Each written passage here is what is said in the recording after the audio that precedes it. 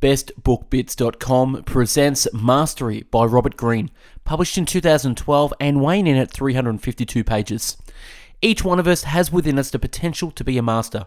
Learn the secrets of the field you have chosen, submit to a rigorous apprenticeship, absorb the hidden knowledge possessed by those with years of experience, surge past competitors to surpass them in brilliance and explode established patterns from within. Study the behaviours of Albert Einstein, Charles Darwin, Leonardo da Vinci, and the 9 contemporary masters interviewed for this book. The best-selling author of The 48 Laws of Power, The Art of Seduction, and 33 Strategies of War, Robert Greene has spent a lifetime studying the laws of power. Now he shares the secret path to greatness. With this seminal text as a guide, readers will learn how to unlock their passions within and become masters. The written summary can be found on our website, bestbookbits.com. So without further ado, I bring you the book summary of Mastery. Lessons. Everyone holds his fortune in his own hands. Like a sculpture, the raw material he will fashion into a figure. But it's the same with the type of artistic activity as with all others. We are merely born with the capability to do it. The skill to mold the material into what we want must be learned and attentively cultivated. Johann Wolfgang van Gogh. That's how this book is about, sculpting your mind and your life in the pursuit of mastery, becoming the best in a craft, emulating the best practitioners in all fields throughout history. We imagine that creativity and brilliance just appear out of nowhere, the fruit of natural talent, or perhaps of a good mood, or an alignment of the stars. It would be an immense help to clear up the mystery, to name this feeling of power, to examine its roots, to define the kind of intelligence that leads to it, and to understand how it can be manufactured and maintained. Let us call this sensation mastery. The feeling that we have a greater command of reality, other people, and ourselves. Although it might be something we experience for only a short while, for others, mastery of their field, it becomes their way of life, their way of seeing the world. Such masters include Leonardo da Vinci, Napoleon Bonaparte, Charles Darwin, Thomas Edison, and Martha Graham, among many others. And at the root of this power is a simple process that leads to mastery, one that is accessible to all of us. Then he gives a high-level overview of the process. Number 1, we enter a new field with excitement, but also fear about how much there is to learn ahead of us. The greatest danger here is boredom, impatience, fear, and confusion. Once we stop observing and learning, the process towards mastery comes to a halt. Number 2, but if we manage these emotions and keep pushing forward, we start to gain fluency and we master the basic skills, allowing us to take on bigger and better challenges. Number 3, eventually we move from student to practitioner. We use our own ideas and experiments, getting feedback in the process. We start to use our own style. And number 4, then as we continue for years, we make the leap to mastery. We develop an intuitive sense of the skill and have mastered it to the point of being able to innovate and break the rules. And number 5, he breaks this into 3 phrases. Apprenticeship, creative active, mastery, similar to the Dry's Fuss model. In the past, only elites or those with an almost superhuman amount of energy and drive could pursue a career of their choice and master it. A man was born into the military or groomed for the government, chosen among those of the right class. If he happened to display a talent or desire for such work, it was mostly a coincidence. Millions of people who were not part of the right social class, gender, or ethnic group were regularly excluded from the possibility of pursuing their calling. Even if people wanted to follow their inclinations, access to information and knowledge pertaining to that particular field was controlled by the elites. That is why there is relatively few masters in the past and why they stand out so much. These social and political barriers, however, have mostly disappeared. Today we have the kind of access to information and knowledge that past masters could only dream about.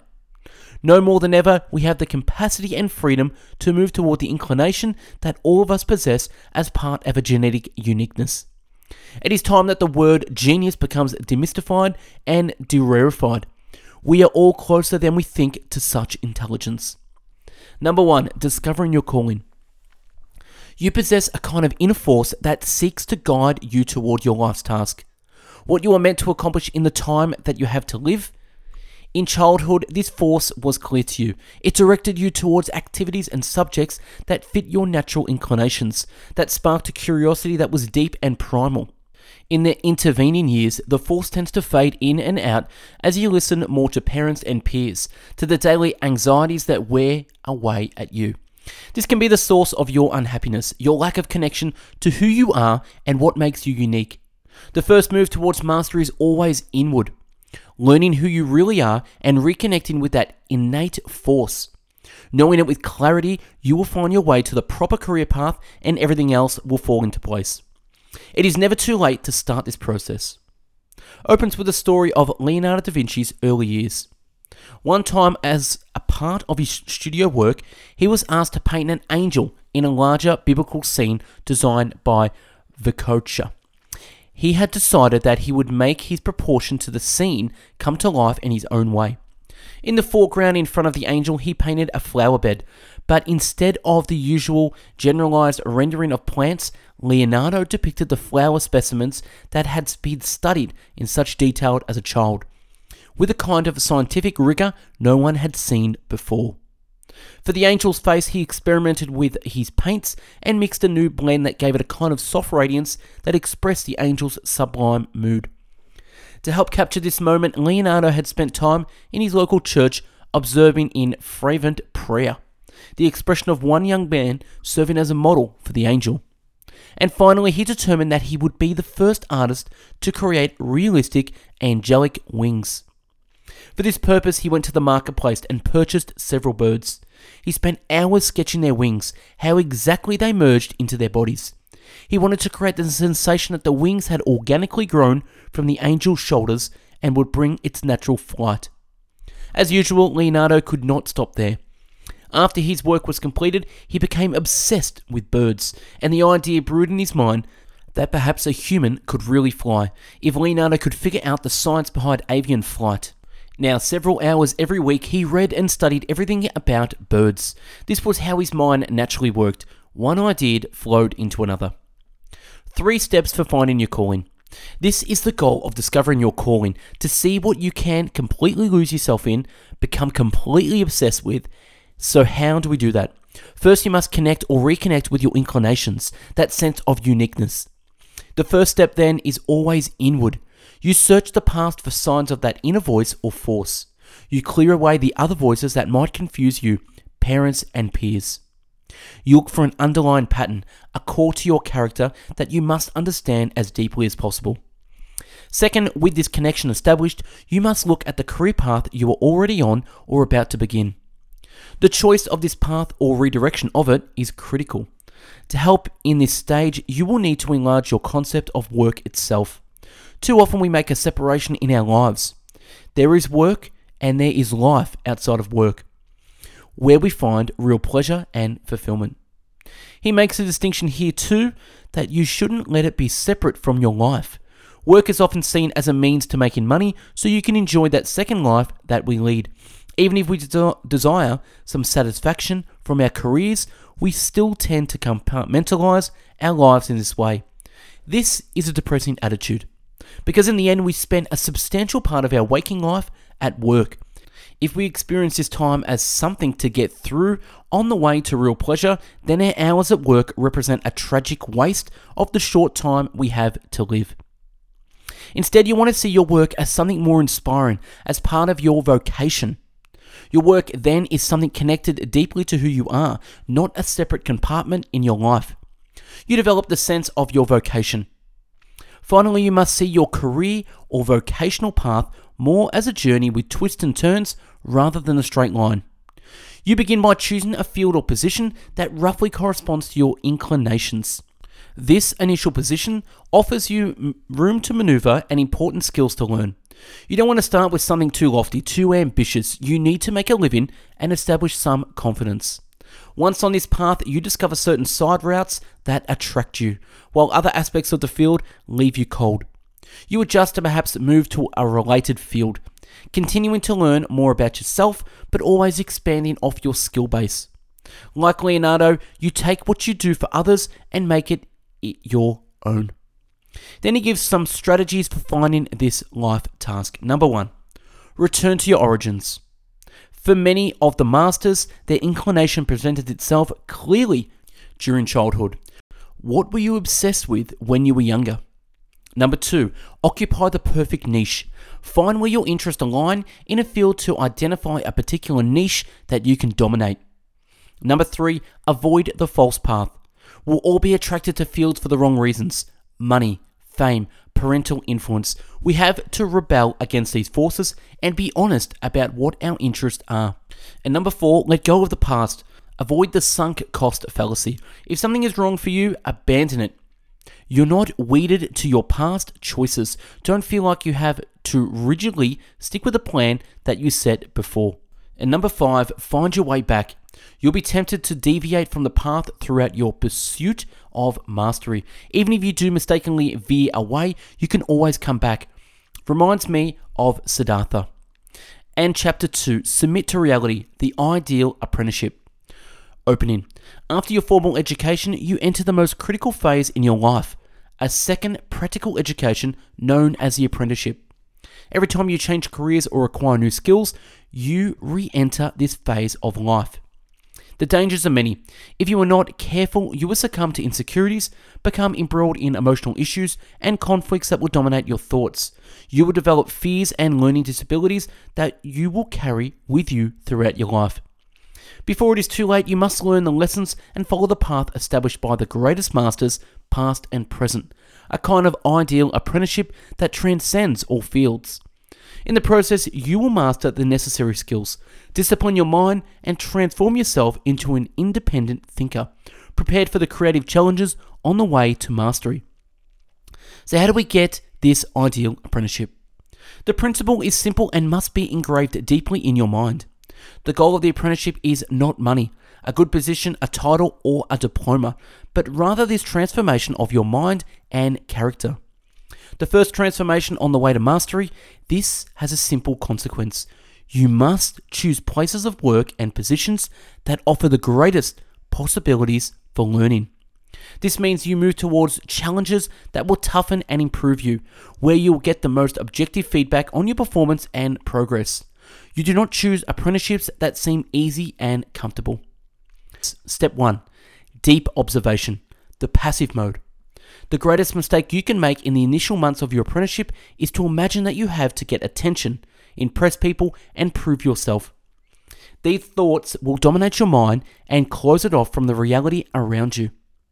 You start by observing who is doing well in the field and trying to learn rules and strategies through your observation of them. And step 2, skill acquisition, the practice mode. First, it is essential that you begin with one skill that you can master, and that serves as a foundation for acquiring others. You must avoid at all costs the idea that you can manage learning several skills at a time. You need to develop your powers of concentration and understand that trying to multitask will be the death of the process. Second, the initial stages of learning a skill invariably involve tedium. Yet rather than avoiding the inevitable tedium, you must accept and embrace it. The pain and boredom we experience in the initial stage of learning a skill toughens our minds, much like physical exercise. Too many people believe that everything must be pleasurable in life, which makes them constantly search for distractions and short circuits the learning process. Greene emphasizes the importance of focus and deep work, deliberate practice. This process of hardwiring cannot occur if you are consistently distracted, moving from one task to another. In such a case, the neural pathway dedicated to this skill never get established. What you learn is too tenuous to remain rooted in the brain. It is better to dedicate 2 to 3 hours of intense focus to a skill to spend 8 hours of diffuse concentration on it. You want to be immediately present to what you are doing as possible. He also mentions the 10,000 hour rule as the gold standard for how long it takes in practice to reach expertise. Step 3. Experimentation, the active mode. As you gain more skill and understanding, you must move into the active mode where you take the skill and apply it yourself. You have to break out of just following the rules and start creating new works on your own. Strategies for completing the ideal apprenticeship. Value learning over money. Einstein working at the patent office to give himself time to work on his thought experiments. Learn to get by on little money and give yourself the time to learn as much as possible. Keep expanding your horizons. Mingle with as many different people and ideas as possible. They'll all contribute to enhancing your learning. Whenever you feel like you're settling into some circle, force yourself to shake things up and look for new challenges.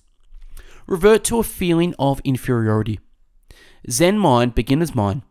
If we feel like we already know something or have mastered it, then stop learning. Need to assume we're beginners and that there's more to learn. Trust the process. It takes time. As long as you're learning and working, you will keep moving towards mastery. Move towards resistance and pain. Once we get a good part of a skill, we tend to do just that since it's easy and familiar. We avoid our weaknesses and that prevents us from learning. Instead, we must follow the resistance path, fighting against where we want to go and making it more challenging for ourselves. Apprentice yourself in failure. When a machine malfunctions, it shows you where you need to improve it. Treat your own failures the same way, as opportunities for improvement. Combine the how and the what.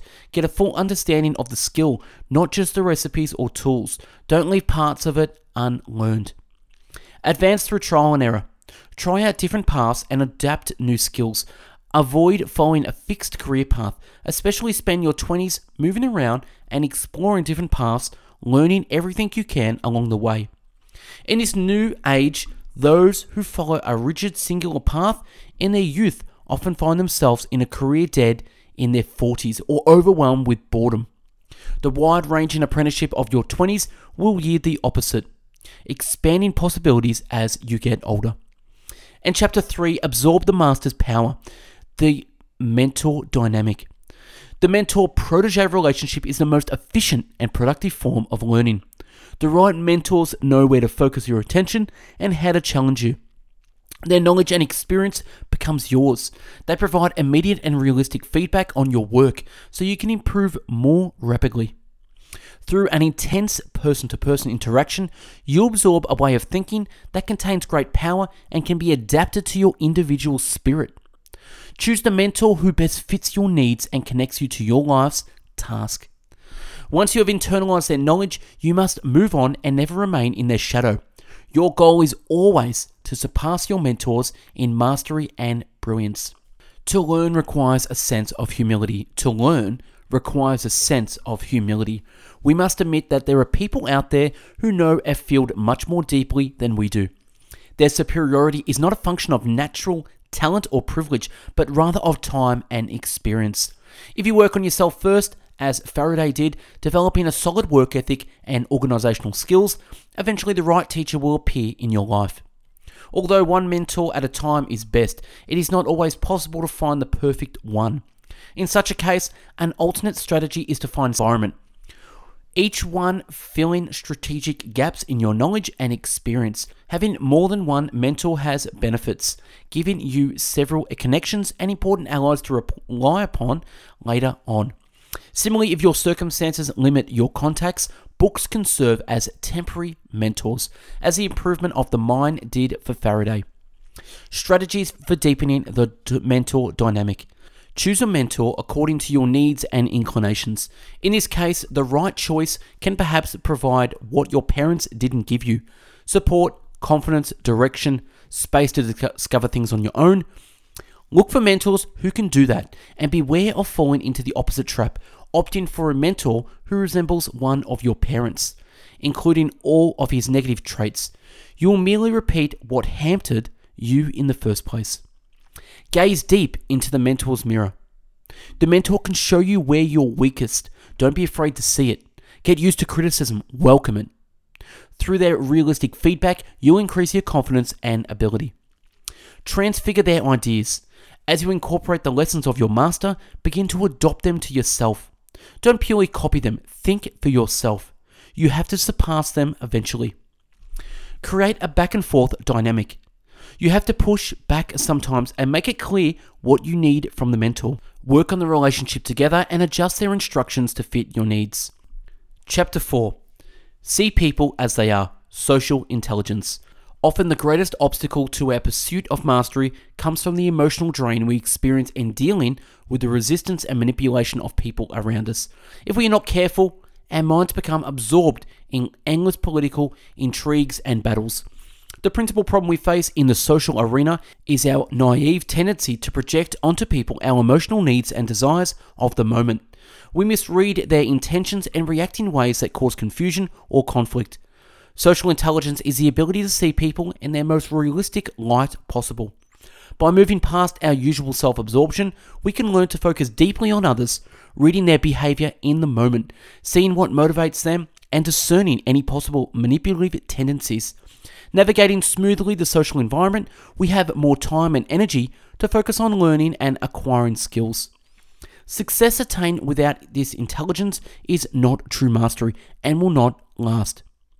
Greene breaks this into two kinds of knowledge: specific knowledge on human nature, the ability to read people, to get a feel for how they see the world and understand their individuality, and their general knowledge of human nature, which means accumulating an understanding of the overall pattern of human behavior that transcend us as individuals, including some of the darker qualities we often disregard. Special knowledge, reading people. We have to learn to see people as they are. To begin this process, you need to train yourself to pay less attention to the words that people say and greater attention to their tone of voice, the look in their eye, their body language, all signals that might reveal a nervousness or excitement that is not expressed verbally. If we can get people to become emotional, they will reveal a lot more. In the end, your goal is to identify and pierce through to what makes people unique, to understand the character and values that lie at their cores. General knowledge, the 7 deadly realities. Envy. It is our nature to constantly compare ourselves to others in terms of money, looks, coolness, intelligence, popularity, or any number of categories. In general, it is by standing out too much that you will spark this ugly emotion, and so it is best to maintain a non-threatening exterior and to blend in well with the group, or at least until you are so successful it no longer matters. Conformism. When people form groups of any type, a kind of organizational mindset invariably sets in. Although members of this group might trumpet their tolerance and celebration of people's differences, the reality is that those who are markedly different make them feel uncomfortable and insecure, calling the values of the dominant culture into question. Rigidity. The world has become increasingly complex in many ways, and whenever we humans face a situation that seems complicated, our response is to resort to a kind of artificial simplicity, to create habits and routines that give us a sense of control. The best strategy is to simply accept rigidity in others outwardly is displaying deference to their need for order. On your own, however, you must work to maintain your own spirit, letting go of bad habits and deliberately cultivating new ideas. Self-obsessiveness. In the work environment, we almost inevitably think first and foremost of ourselves. In general, in your interactions with people, find a way to make the conversation revolve around them and their interest, all of which will go far to winning them to your side.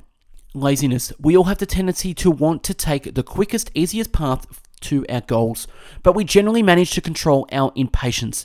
We understand the superior value of letting what we want through hard work. In general, be wary of people who want to collaborate. They are often trying to find someone who will do the heavier lifting for them. Flightiness. We like to make a show of how much our decisions are based on rational considerations, but the truth is that we are largely governed by our emotions, which continually colour our perceptions. Passive aggression. The root cause of all passive aggression is the human fear of direct confrontation, the emotions that a conflict can churn up, and the loss of control that ensues. Strategies for acquiring social. If you are experiencing the pressures of political maneuvering within the group, do not lose your head and become consumed with all the pettiness. By remaining focused and speaking socially through your work, you will both continue to raise your skill level and stand out among all others who make a lot of noise but produce nothing. Craft the appropriate persona. You must see the creation of persona as a key element in social intelligence, not something evil or demonic. We all wear masks in the social arena, playing different roles to suit the different environments we pass through. You are simply becoming more conscious of the process. By creating a persona that is mysterious, intriguing, and masterful, you are playing to the public, giving them something compelling and pleasurable to witness. You are allowing them to project their fantasies onto you, or directing their attention to other theoretical qualities. See yourself as others see you. Almost all of us have social flaws of some sort, ranging from the relatively harmless to those that can get us in trouble. Perhaps it could be that we talk too much, or we're too honest in our criticism of people, or too offensive too easily when others do not respond positively to our ideas. Be honest with yourself about what these flaws might be. Look back at the conflicts you've had and how your actions may have caused them. Suffer fools gladly. In dealing with fools, you must adopt the following philosophy. They are simply a part of life, like rocks or furniture. All of us have foolish sides, moments in which we lose our heads and think more of our ego or short-term goals. It is human nature. Seeing this foolishness within you, you can then accept it in others. This will allow you to smile at their antics, to tolerate their presence as you would a silly child, and to avoid the madness of trying to change them. Chapter 5. Awaken the dimensional mind, the creative active. As you accumulate more skills and internalize the rules that govern your field, your mind will want to become more active, seeking to use this knowledge in ways that is more suited to your inclinations. What will impede this natural creative dynamic from flourishing is not a lack of talent, but your attitude. Feeling anxious and insecure, you would tend to turn conservative with your knowledge, preferring to fit into the group and sticking to the procedures you have learned. Instead, you must force yourself in the opposite direction. As you emerge from your apprenticeship, you must become increasingly bold. Instead of feeling complacent about what you know, you must expand your knowledge to related fields, giving your mind fuel to make new associations between different ideas. You must experiment and look at problems from all possible angles. As your thinking grows more fluid, your mind will become increasingly dimensional, seeing more and more aspects of reality. In the end, you will turn against the very rules you have internalized, shaping and reforming them to suit your spirit. Such originality will bring you to the heights of power. The goal here is to awaken your dimensional mind, to think beyond the typical constraints of your skill and keep growing and learning. Not get stuck in your typical ways or conform to the norms of your time. Step 1. The creative task. The task that you choose to work on must have an obsessive element, like the life's tasks. It must connect to something deep within you. It is the choice of where you direct your energy that makes the master. Your emotional commitment to what you're doing will determine your success. Your emotional commitment to what you're doing will determine your success. Choose something that will appeal to your unconventionalness and has a hint of rebellion. It will keep you emotionally engaged. Keep two things in mind when picking your task. It must be realistic while still being at the limits of your reach, so you stretch for it. And you must let go of your need for comfort and security. If you need everything in your life to be simple and safe, this open-ended nature of the task will fill you with anxiety. If you're worried about what others might think about how your position in the group might be jeopardized, you will never really create anything. Step 2. Creative strategies. The mind will naturally tighten up unless it's constantly stretched out. Use these 5 strategies to keep your mind open and flexible. Number 1. Cultivate negative capability. Learn to endure and embrace mysteries and uncertainties. Allow for serendipity. Move outside your normal realm of comfort and interest. Explore far and wide, while staying open and avoiding jumping to conclusions. Let yourself be surprised and discover new opportunities. Keep a notebook with you at all times and record ideas as they appear to you. Alternate the mind through the current. The current is a constant dialogue between your thoughts and reality. If we go into this process deeply enough, we come into contact with a theory that explains something far beyond the capability of our limited senses. Alter your perspective. Try to see the subject or problem from different angles. Look at how instead of what, shift from the macros to the micro, or vice versa. Look for what's weird about it. Look for what's absent instead of just what's present. Dog that didn't bark. Revert to primal intelligence. Try to think beyond language. Get visual or physical. Use diagrams and models. Step 3. The creative breakthrough. Tension and insight. At a particular high point of tension, they let go for a moment. This could be as simple as stopping work and going to sleep, or it could be mean deciding to take a break or to temporarily work on something else. What almost invariably happens in such moments is that the solution, the perfect idea for completing the work, comes to them. After 10 long years of incessant thinking on the problem of general relativity, Albert Einstein decided one evening to simply give up. He had had enough. It was beyond him. He went to bed early, and when he awoke, the solution suddenly came to him. The feeling that we have endless time to complete our work has an insidious and debilitating effect on our minds. Our attention and thoughts become diffused. Our lack of intensity makes it hard for the brain to jolt into higher gear. The connections do not occur. For this purpose, you must always try to work with deadlines, whether real or manufactured. Emotional pitfalls. Certain pitfalls will most likely to threaten you along the way to mastery. Complacency. Consistently remind yourself of how little you truly know and how mysterious the world remains. Conservatism. If you gain any kind of attention or success for your work in this phase, you face the great danger of creeping conservatism. Make creativity rather than comfort your goal, and you will ensure far more success for the future. Dependency. In the apprenticeship phase, you relied upon mentors and those above you to supply you with the necessary standards of judgment for your field. But if you are not careful, you will carry this need for approval over into the next phase. Impatience. The best way to neutralize our natural impatience is to cultivate a kind of pleasure in pain. Like an athlete, you come to enjoy rigorous practice, pushing past your limits and resisting the easy way out. Grandiosity. What must ultimately motivate you is the work itself and the process. Public attention is actually a nuisance and a distraction. Such an attitude is the only defense against falling into the traps set by our ego. Inflexibility. You must know your field inside and out, and yet be able to question its most entrenched assumptions. Strategies for the creative active phase. There are 9 different strategies you can use for enhancing the creative active phase. The authentic voice. Anyone who would spend 10 years absorbing the techniques and conventions of their field, trying to figure them out, mastering them, exploring and personalizing them, would inevitably find their authentic voice and give birth to something unique and expressive. The fact of great yield.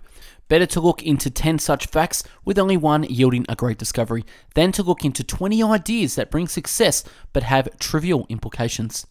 You are the supreme hunter, ever alert, eyes scanning the landscape for the fact that will expose a once hidden reality with profound consequences. Mechanical intelligence. In the end, you win through superior craftsmanship, not marketing. This craftsmanship involves creating something with an elegant, simple structure, getting the most out of your materials, a high form of creativity. Natural powers. Give yourself an open-ended time and focus. Develop a wide understanding of your field. Never settle into complacency, and embrace slowness as a virtue in itself. Imagine yourself years ahead looking back on the work you've completed. The open field. Create a space to build something new. By creating something new, you will create your own audience and attain the ultimate position of power in culture. The high end. Your project or the problem you are solving should always be connected to something larger, a bigger question, an overarching idea, an inspiring goal. Whenever your work begins to feel stale, you must return to the large purpose and goal that impelled you in the first place. The evolutionary hijack. What constitutes true creativity is the openness and adaptability of our spirit. Dimensional thinking. You are not in a hurry. You prefer the holistic approach. You look at the object of study from as many angles as possible, giving your thoughts added dimensions. You assume that the parts of any whole interact with one another and cannot be completely separated. In your mind, you get as close to the complicated truth and reality of your object of study as possible. In the process, great mysteries will unravel themselves before your eyes. Alchemical creativity and the unconsciousness. Your task as a creative thinker is to actively explore the unconscious and contradictory parts of your personality and to examine similar contradictions and tensions in the world at large. Chapter 6. Fuse the intuitive with the rational. Mastery. All of us have access to a higher form of intelligence, one that can allow us to see more of the world, to anticipate trends, to respond with speed and accuracy to any circumstance. This intelligence is cultivated by deeply immersing ourselves in a field of study and staying true to our inclinations, no matter how unconventional our approach might seem to others. Through such intense immersion over many years, we come to internalize and gain an intuitive feel for the complicated components of our field. When we fuse this intuitive feel with our rational processes, we expand our minds to the outer limits of our potential and are able to see into the secret core of life itself. We then come to have the powers that approximate the intrinsic force and speed of animals, but with the added reach that our human consciousness brings us. This power is what our brains were designed to attain, and we would be naturally led to this type of intelligence if we follow our inclinations to their ultimate ends. The roots of mastery: intuition. At first, our intuitions might be so faint that we do not pay attention to them or trust them. All masters talk of this phenomenon, but over time they learn to notice these rapid ideas that come to them. They learn to act on them and verify their validity. Some lead nowhere, but others lead to tremendous insights. Over time, masters find that they can call up more and more of these high-level intuitions, which are now sparking all over the brain. Accessing this high level of thinking on a more regular basis, they can fuse it even more deeply with their rational forms of thinking. This desire for what is simple and easy infects all of us, often in ways we are mostly unaware of. The only solution is the following: we must learn how to quiet the anxiety we feel whenever we are confronted with anything that seems complex or chaotic. Strategies for attaining mastery. Connect to your environment. Primal powers. The ability to connect deeply to your environment is the most primal and in many ways the most powerful form of mastery the brain can bring us. Play to your strengths. Supreme focus. Mastery is like swimming. It is too difficult to move forward when we are creating our own resistance or swimming against the current. Know your strengths and move with them. Know your strengths and move with them. Transform yourself through practice. The fingertip feel.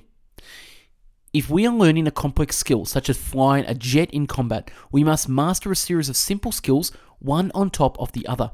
Each time one skills become automatic, the mind is freed up to focus on the higher one.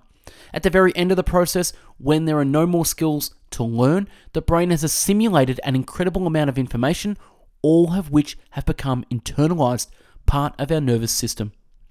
Internalize the details, the life force. Seeing your work as something alive, your path to mastery is to study and absorb these details in a universal fashion, to the point at which you feel that life force and can express it effortlessly in your work. Widen your vision, the global perspective. In any competitive environment in which there are winners or losers, the person who has the wider, more global perspective will inevitably prevail. The reason is simple. Such a person will be able to think beyond the moment and control the overall dynamic through careful strategizing. Submit to the other, the inside-out perspective. We can never really experience what other people are experiencing. We always remain on the outside looking in, and this is the case of so many misunderstandings and conflicts. Synthesize all forms of knowledge, the universal man, woman. In any way possible, you should strive to be part of this universalizing process, extending your own knowledge to other branches, further and further out. The rich ideas that will come from such a quest will be their own reward. And that's a wrap on Mastery by Robert Greene. Subscribe to our channel now for future summaries and check out our website bestbookbits.com for the written and audio summary. The website is amassed with hundreds of book summaries from the classics to the current. Have a browse to help further your education through the power of books. Like, comment, or share if you got something from this summary. Thanks for watching and have yourself an amazing day.